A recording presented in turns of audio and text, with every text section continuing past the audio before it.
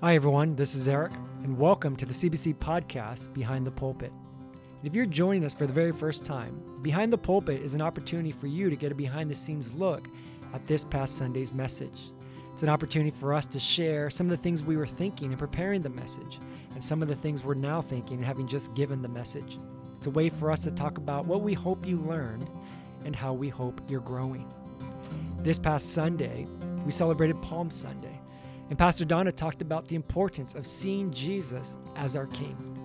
In a day and age where it's so easy to want Jesus to meet our needs and fulfill our expectations, we were reminded that we are ultimately called to surrender to Him and serve Him because He's our King. And today, Pastor Donna and Pastor Brandon will be joining me as we talk about this Sunday's message. Hope you enjoy the podcast. Thank you for listening.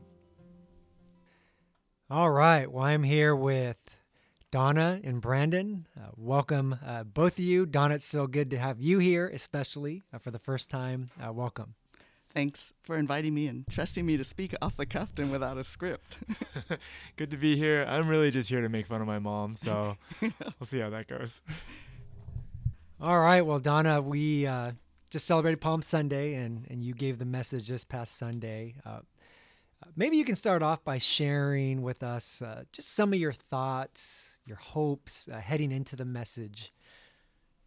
One of the things I like most in preaching is taking a passage that's fairly familiar and just finding new things in it and answering the questions I've always had. So that was kind of my first thought, was just to do a nerdy message and tell exactly what everything was going on, like why the donkey, like how could Jesus just take a donkey? And why the palm branches, why the crowds were doing what they were doing. Then I realized I had to have a point and an application to it, so I had to add that to it. So that was my initial thing, was just to explain the passage. So how did He take the donkey? Well, there's those three different things that I mentioned, and some people are very adamant about, there must have been a prearrangement, and others that was customary for a dignitary, and then they'll go into other stories and other things going on, cultural things, and others who say, no, it was just Jesus exercising His authority. So I didn't feel like I knew enough to take any of those sides, so I just mentioned all three of them. Perfect. Great answer. Well, now that you've given the message and maybe had a little bit time to think about it, in hindsight, is there anything now that you would like to add or perhaps re-emphasize from the message of Sunday? The first thing I want to say is, when I talked about my mom, this is what I realized, is that I was only concerned about me when I was talking in the message, and I do want to affirm that I was concerned about my mom as well, that it wasn't just me thinking about the disruption to my week, but I was kind of really worried about her and stuff, so I want to make clear that I'm not just a callous, selfish individual. I also kind of was just thinking about the whole king thing, and I've been reading and hearing a lot about Game of Thrones, which I do not watch at all, but I have no idea what people think of a king, so I was kind of thinking about that. When I think of a king, I visualize, of course, Lord of the Rings and Aragorn, but I don't know what other people think when they think about a king. What do you guys think when you visualize a king? Who do you think of? I don't know if there's a specific individual that comes to mind, but it is that definitely Aragorn type of king. And I mean, I don't watch Game of Thrones either. It just seems like they're all really bad, evil kings. I don't know. So yeah. So yeah, I have no idea what people are coming to the passage with. And when I talk about a king and Jesus being a king, it's I don't know if I need to explain that more or talk about that more or just make people aware of that background thing. I think it's still, it fits with the way you framed that expectation, though. It's this powerful, militaristic kind of sovereign, I think I don't think anyone, well, I don't know. I have no idea, but yeah, okay. I didn't listen to that and think well, that's not what I think a king is. Okay, so. Good.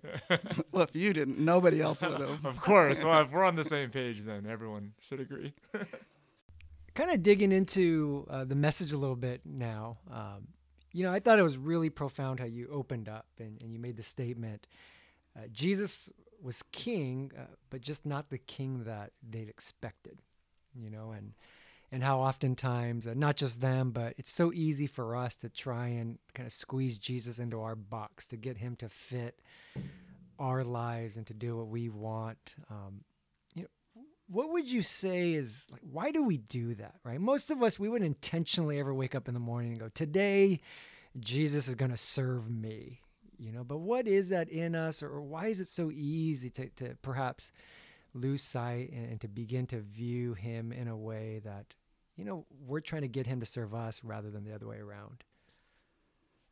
I think we just value that ability to make decisions, to approach things with intelligence and competence, and we value self-sufficiency and being able to be decisive and think things through. So I think it's really foreign to us to trust somebody else, or just to leave it open and to not have definite plans. I don't know if you can speak to this because you're a little bit older than I am. A little bit. I don't know. Is that a new thing? Does that fit with just the way, Christianity has shifted in a more modern context where, like our expectation is to come and, receive and we have everything the way we expect it should be. I don't know. It strikes me as a very modern phenomenon, but maybe it's not. Maybe it's always been like that. I just feel like the idea of like obedience and like submission fits more with how I view a hypothetical Christianity 50 years ago or 100 years ago. Well, since I can't you were speak since for you were there 100 for both of years. those things. Yeah. I don't know. But I think even the whole idea of obedience and submission, it's my idea of what obedience should be, or what a good person is, or what I should do. And it's a lot still wrapped around the cultural expectation of, being successful, having enough money, having a house, all of those kinds of things. Kind of, I feel like that's always been like my idea of obedience, not so much being open to what God would have you do. I don't know. Yeah, that makes sense. I mean, I guess at the end of the day, we're just selfish and sinful, and that's probably true in every era. So, Yeah, I appreciate that insight, where I think there's definitely kind of a modern element to it, where today's culture, it's very easy to try to attain the best of both worlds, where we have Jesus as our king, but we have all our desires, our hopes, our dreams, and trying to get them to be on the same page. But at the same time, pointing out that, that sin, right, is going to ultimately affect us, right, and affect the way we view Jesus, and oftentimes, to view him from a very selfish perspective. So, I think for you to touch on that and talk about it in our lives, as well as showing it, going all the way back to 2,000 years ago on Palm Sunday, was powerful to make that connection and make that point. I thought, as you talked about kind of our dreams and our desires and getting, wanting God to kind of fulfill those things, I think maybe some people out there may be wondering, well, is it bad to want Jesus to do things for us? Is it bad to want him to bless us, to fulfill some of our dreams, our hopes, our desire? How would you respond to maybe a question like that? I don't think it's bad or good. I think it's just natural. It's how we think. We make plans and we want certain things for ourselves. I think the hard thing is when we decide on those things and shut out all other possibilities. And I think particularly, like, the thing I think of is with parents, we decide, we want our kids to get good grades and get into the best schools and make a lot of money. And I think even more for our kids, we kind of get really tunnel visioned about things like that, and not being open to, the other possibilities, and to just having them enjoy life and to find the things they really enjoy rather than the things that will make them successful or make them make more money or make them into the kind of people we envision them being. So I think the hard thing is just being open to other possibilities than the ones we think are the best. Yeah, I definitely agree with that. I feel like it's not bad, and there's really no way to fight that. I mean, you couldn't ever just say, well, I'm only going to want what Jesus wants. Like, I mean, that's not super realistic. But I think, yeah, it is the attitude you have. Like, I mean, are you able to just kind of hold it lightly and say, well, this would be good, and this is something I hope for. But yeah, I guess, yeah, I think, like you said, Mom, just to be able to allow God to speak into that, and to not be so rigid about it. And I feel like that's just the whole lifelong process of discipleship, right? Like that give and take between, being honest and authentic before God. This is who I am. This is what I want. But like, what do you want? And to listen and be willing for him to speak into our lives. And so there are areas of my life where I feel like I'm getting a lot better at that. And then there are some things where I still have a long way to go. And so I think there's just, there's just those things where it comes easier for some, but we all have those things in our lives where at some point you're going to realize, oh man, I hold on to that really tight. And I think just as I'm getting older, it's just kind of every couple of years I realize one more thing that, I need to release this a little bit. I had no idea that my hopes and my expectations were so powerful, but it's leading me to kind of, my faith suffering in this way or that way. And even something as simple as just in the last few years, my attitude towards like basketball, and like how easy it was for me to think, well, this is just for me and I can be totally selfish about this. And then allowing God to speak into that and say, no, like this is where you're supposed to, be light. And this is an opportunity to be missional. And how hard it was for me to let go of that and say, okay, yeah, I'm open to doing it that way. And whether it's a small thing like that or a big thing like having kids or work and church and leadership, all that stuff, I feel like there's so many areas in my life where I'm realizing more and more that I need to let go of some of those expectations. I like the thing you said, and that's a phrase I think I use too, is just to hold things lightly. Because I think a lot of times we don't really know what God wants us to do. So we're just kind of moving forward and doing whatever it is we choose. So it's not so much that God always tells us what to do, but that we're just open and things happen and we're open to going in different directions when things happen. And I think that's the idea kind of holding it loosely, is things don't always work the way we want them to. And we're better when we just don't cling to things as they're not working out. So maybe that's it too, is it's when we don't know what to do to continue to move forward without really knowing and being open. And that's hard. Yeah. Yeah. And I think sometimes too, it doesn't even occur to you that this is something that you should give to Jesus, or that that you should be holding lightly. It's like, well, we're so good at compartmentalizing that it's like, well, sure, Jesus cares about my prayer life or these specific sins. But when it comes to things like our kids' education or jobs, I think, like you said, you're just kind of going and doing and just trying to survive and trying to get through it. That the natural question for some of those things isn't, well, what does God want? It's just, what do I need to do to just kind of make it? And I think for us, it's so easy to get caught up in such a high standard for, well, I have to achieve this much in my job, or my kids need this much, that we just forget that like Jesus wants a piece of that too. And so, yeah, I think that idea of like almost kind of being on cruise control and forgetting that's true a lot of the time for me, at least. And I think too, like just this whole thing that happened with my mom this last week, and we went into the hospital, my normal reaction would be to get really tense, to feel really stressed, and to feel impatient and to snap at people. And being able to say, okay, God, maybe this is something that you want me to just walk through, and to trust you for the sermon and to trust you for everything else, helps me to be a little more kind and patient, and just to go with the flow of whatever mom needs.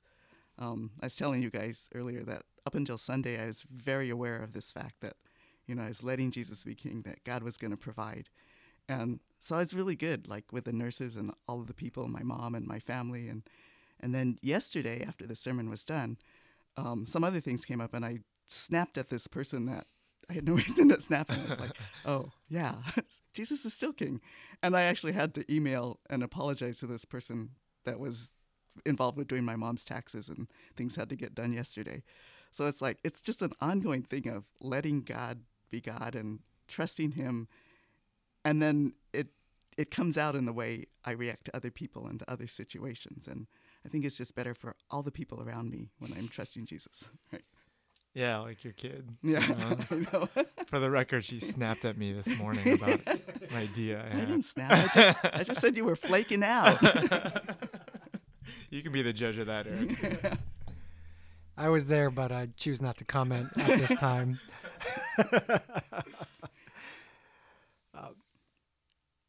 Yeah, I love what both of you are saying. I think to walk that tension, to go through life's challenges, struggles, wanting God to be present, to intervene, to help us, yet at the same time to hold it loosely and to open, to open our hearts to whatever it is he wants to do. And, it's so hard to do that. And Donna, you even mentioned, right, there's times when, you just felt like I'm surrendering. I'm letting go, and you could see it in the way you responded to things and how you felt. And then that very same day or the next day, there are moments where it wasn't there, and I think we all struggle with that. How would you both, for the person out there who says, I want to be able to live like that, like, how do we do that? How do we start the day and, or whatever that looks like, to be mindful that Jesus is king and he's leading us and to trust him? What would you say to them? How would you encourage them to be able to live that way each day? I think it comes back to prayer and all the things that we've said about prayer. And for me, prayer is not just a set daily time in the morning, but it's kind of ongoing. So it's driving, and I'm just talking to Jesus or thinking with God about what's going to happen and what I need to be doing. So it's kind of just that awareness of God's presence as I go throughout my day. And that, of course, takes a long time to develop. I think when I was teaching before I became a pastor, that was always really hard for me to think about God and to think about his presence as I was teaching and as I was doing something completely different from church kinds of things. And so I don't know if it's just easier now that I'm a pastor and I'm thinking about God things all the time. But I think like when you're in work or in other situations, it's really starting out intentionally to think about God, to do whatever it takes, the Post-it notes or the reminders on your phone to remember that God is there and that he's a part of everything you do. And I think it has to grow from there, but it starts out with that intentionality. Yeah, it sounds obvious, but at the end of the day, it's not rocket science, right? It is those spiritual disciplines. Like, I think prayer is huge.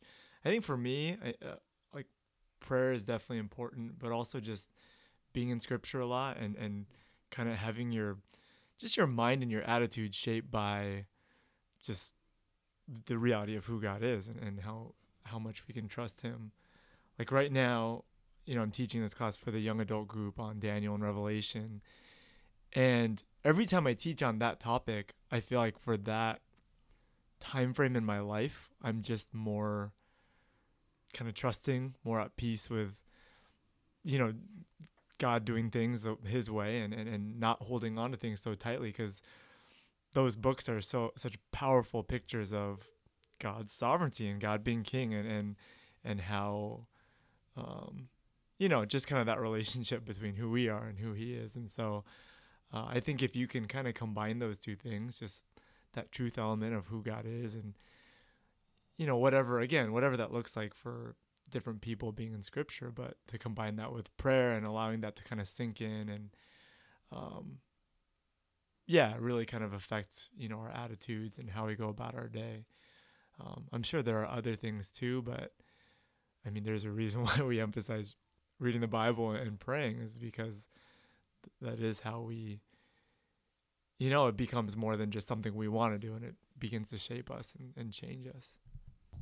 Yeah, definitely. I'd agree 100% with both of you. And that's where I feel like we always say it, right? As pastors, we're so fortunate that we get to do those things to start our day, and we get to call it work, and mornings when I get to come in here and just read through scripture, journal, pray, and go, thank you, God, that I get to do this, and I get to do this for a living, and not everyone gets to do that, and I think, for our church, for majority of them, that challenge every day, that, the busyness of family, work, career, commute, all those things, so, that, we admire them. I admire them for so many reasons, in the sense that, it's harder for them in many ways, but still invaluable, right? Important nonetheless.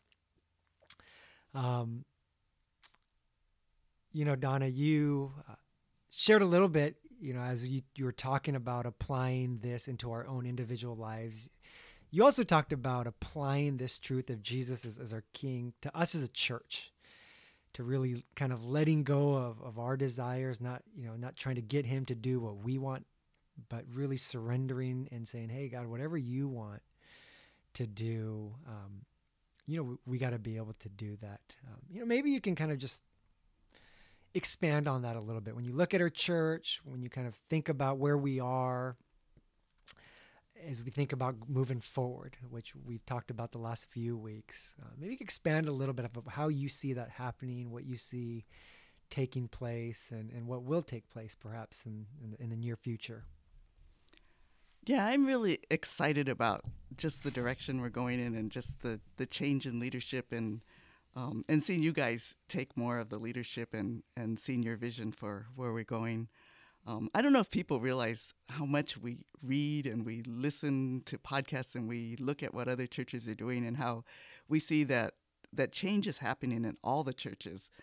This generational change of, the boomers passing the torch to the younger generation, and also the response to the culture, and especially to social media and to all the things you can see online. We just can't do church the way we used to. I think we used to be the thing as seeker sensitive and attractional church, and we wanted people to come and feel comfortable and sit back and watch and feel like they were just at a theater or doing the normal things they normally do. But everyone can do that online. They can see anything they want to see. They can experience all those kinds of things online. So the thing that has to be different now has to be, when we come together, what do we do that's different from just watching church online? When I was on sabbatical, I would watch church online, and, I could sing, I could listen to a message, I could stand up and sing and lift my hands, but doing it by myself is very different from doing it at church. So, it has to be that experience of coming together as a church and feeling that sense of God's presence in worship. And that doesn't come from watching a performance or just sitting back and passively watching. So I think just the changes we're making in worship and in community and how we experience church, those are really good things for us, just because our culture is changing in that way. I think a lot of us who are my age, not nearly 100, but as we're getting older, the tendency is to look backwards and to see the things that made church so exciting for us when we were in our best days, in our heyday. And it's a kind of a sense of nostalgia, I think. And so we want that feeling that we had when we were young and vibrant and lively and everything was for us. So I don't think it's so much that that we want church to be that way as we want to feel that way. And those are the things that make us feel that way, that sense of nostalgia. So I think it's hard sometimes to understand that everything's changing and we can change with it, and we can have that same sense of excitement and God's presence if we allow God to be God and just to be king of that church experience. So that's what I hope for, especially for people who are my age, that we allow God to work in different ways and through different venues and different experiences. One of the things, maybe this is just my observation, but it seems like you've enjoyed these changes, and that it's not just like you're kind of suffering your way through it, but like you really enjoy, worshiping now, and it's not really like you're chasing that nostalgia. And so what do you think has been the key to that? I mean, being a part of, all jokes aside, and the older generation, what's been the key to you being able to enjoy those changes as opposed to being resistant to them? And have you found that, rewarding in the sense that like you're able to experience God in the same way that you did, in your quote unquote heyday? Yeah, I think I just like new things. I tend to get bored singing the same song, and I know there are people who love singing the same songs and the songs they know. And I don't know if it's just personality or what it is, or just because you've taught me so much about music and said, listen to this. When we used to ride in the car and you were a teenager and make me listen to rap and all kinds of things that like I didn't really like, but they were different and they were kind of exciting. And I think I've always just kind of liked new things and exciting things and that kind of change. I get bored when things are the same in anything, so worship as well. For the person who likes things staying the same and is a little older, like what advice would you give to them? I don't know. I guess just to really embrace that God is moving and God is making things happen. That if we want to reach this generation, we can't keep singing the same songs and doing the same things. I know of churches where they're still fighting over the organ versus the guitar. And those are churches that are getting a lot older and aren't able to keep the young people. And I think for most of us, we want to see this church flourish. That we can listen to the songs we like, the old songs. We can listen to those at home and during the week and access those. But to be a church body and to be a church community where we're growing and moving forward I think is just the most exciting thing, more than just feeling good about the songs I used to sing. For the record, I did not pay you to say that, right? Can you confirm that? That was my opinion alone. I came up with that. Well, I appreciate that so much, Donna. I loved how you said this past Sunday that working with us, it's been the best time of your life. I love that part for all the obvious reasons. But joking aside, even as I'm sitting here talking with you, so encouraged by your excitement and what God is doing, what you sense God will do. And as Brandon said, well, we didn't pay you for any of this. Staff meetings haven't been us, trying to brainwash you. But I also know that, right, it's been a journey for you. Ministry has been a journey. Being at this church has been a journey. And, you shared a lot of it in your past messages and things. But, I think I'd love to kind of have you share a little bit more about, maybe how you got here to a place where you can genuinely sit here and say, I'm excited for what God is doing. I like the changes. And I'm not asking for more compliments for us or anything like that, but just to talk a little bit about that journey and getting here and perhaps encouraging someone out there who may be in a similar situation. I don't think you're asking me about the ministry decision, right? Going from teaching to ministry so much as working with you guys. Is that what it is? The transitions. Yeah. So not necessarily the professional change, when you went from teaching to pastoring, but maybe just your time here as a leader, as a pastor, and that journey, getting to a place where you just feel like, hey, God is moving, and I see the excitement as you talk about those things. How'd you get here? Yeah.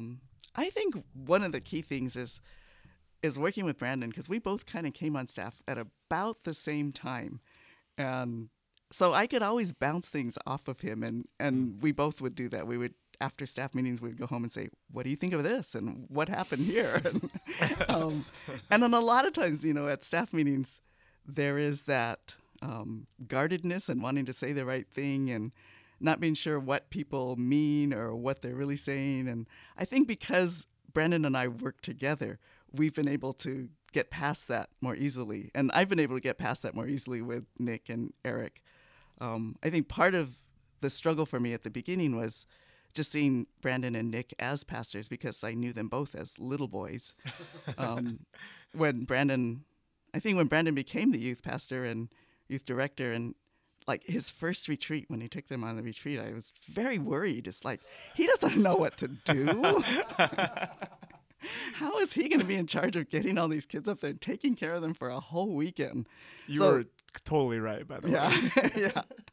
And then, so kind of growing and seeing them as adults and competent adults. And I think not so much with Erik, because I didn't know Erik before, but yes, even with Nick and just the whole fitness thing is like, fitness? That's not church. What?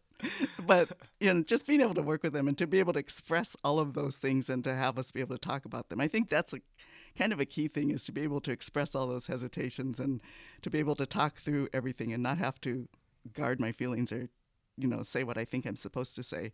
I think just having that, just openness in our staff and that sense of authenticity and vulnerability and being just very truthful about what's going on has been really helpful to me. I think that's been really key. I think all the time about how hard it's going to be once you retire. And well, who am I going to talk to after the meeting? And who am I going to complain about Erik to? And it's going to be so different. Well, I know you mentioned, you threw out the retirement word and mentioned, 66 and a half, but like you said, you just got to be open to whatever God does. So maybe it's another 10 years, 20 years. And we don't have to worry about that, Brandon. Maybe I won't want to leave. It'll last us all. Well, as you talk about the changes, surrendering and being excited to what God is doing, and you've seen it, what would you say to someone who, for good reasons, for whatever it may be, still a little hesitant, a little nervous, anxious about the changes they see taking place? If you could speak to them right now, what would you say to them? One of the things that comes to mind for me a lot is there's a passage in either 1st or 2nd Timothy where Paul says something along the lines of, don't let people disrespect your youth. And I think that's kind of key, is to still be able to be respectful in the way you talk to the staff and to other people, is to be able to respect the leadership and to respect the direction the church is going in. But at the same time, to be able to talk about it, and of course to be able to talk to us about it. If you're not sure about things, we're always open to listening and to hearing. And there are people who talk to us a lot, and the people that we love talking to most are the people who are able to express the things they like, the things they appreciate, and to be constructive, and to share what they're really thinking, because they love the church and because they love God and because they want things to be good. I don't think anybody intends to be disrespectful, but sometimes when people talk, it comes across that way, and that kind of really irks me. So I would just say, to be respectful and to be to continually be praying about it and asking God, is this really where you're leading, and is this something that I should lean more into, or is this something I should talk to someone about? And to be able to talk to us honestly and respectfully. And what about to maybe turn the tables a little bit? There's those who are hesitant, anxious about changes, but maybe there's the other end of the spectrum. Maybe it's a generational thing, or maybe it's just someone who's really excited for change and they just want to change at a fast pace. They want to change everything.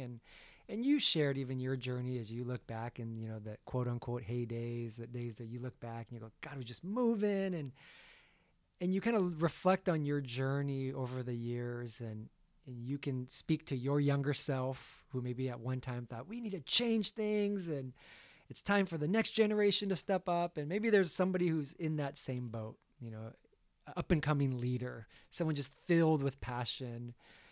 And you can just speak words of wisdom to that person in light of the entire journey and what lies ahead. What would you say to them? I would tell them to talk to Erik. Because Erik is so affirming. He's so good at listening. He's so good at letting you move forward and helping you move forward and helping you to understand what's going on. So talk to Erik.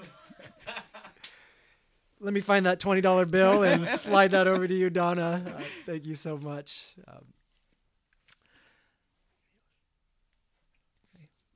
All right. Well, thank you, for that Anything else, Donna? Anything else on your mind? Something that you'd like to say before we wrap up our time here? No, I have nothing else to say at all. I'm glad I lasted this long. Brandon? Good job, Mom. You did a lot better than I thought you were going to do. I know. I actually had things to say without having written them down first. Well, this was a lot of fun being here with both of you, especially Donna. Yeah, having you here with us and having you share. I was encouraged. I was blessed, and I know those who are listening were as well. So Thank you. with that being said, thank you all for listening. Hope you enjoyed the podcast. Thanks, Donna. Thanks, Brandon.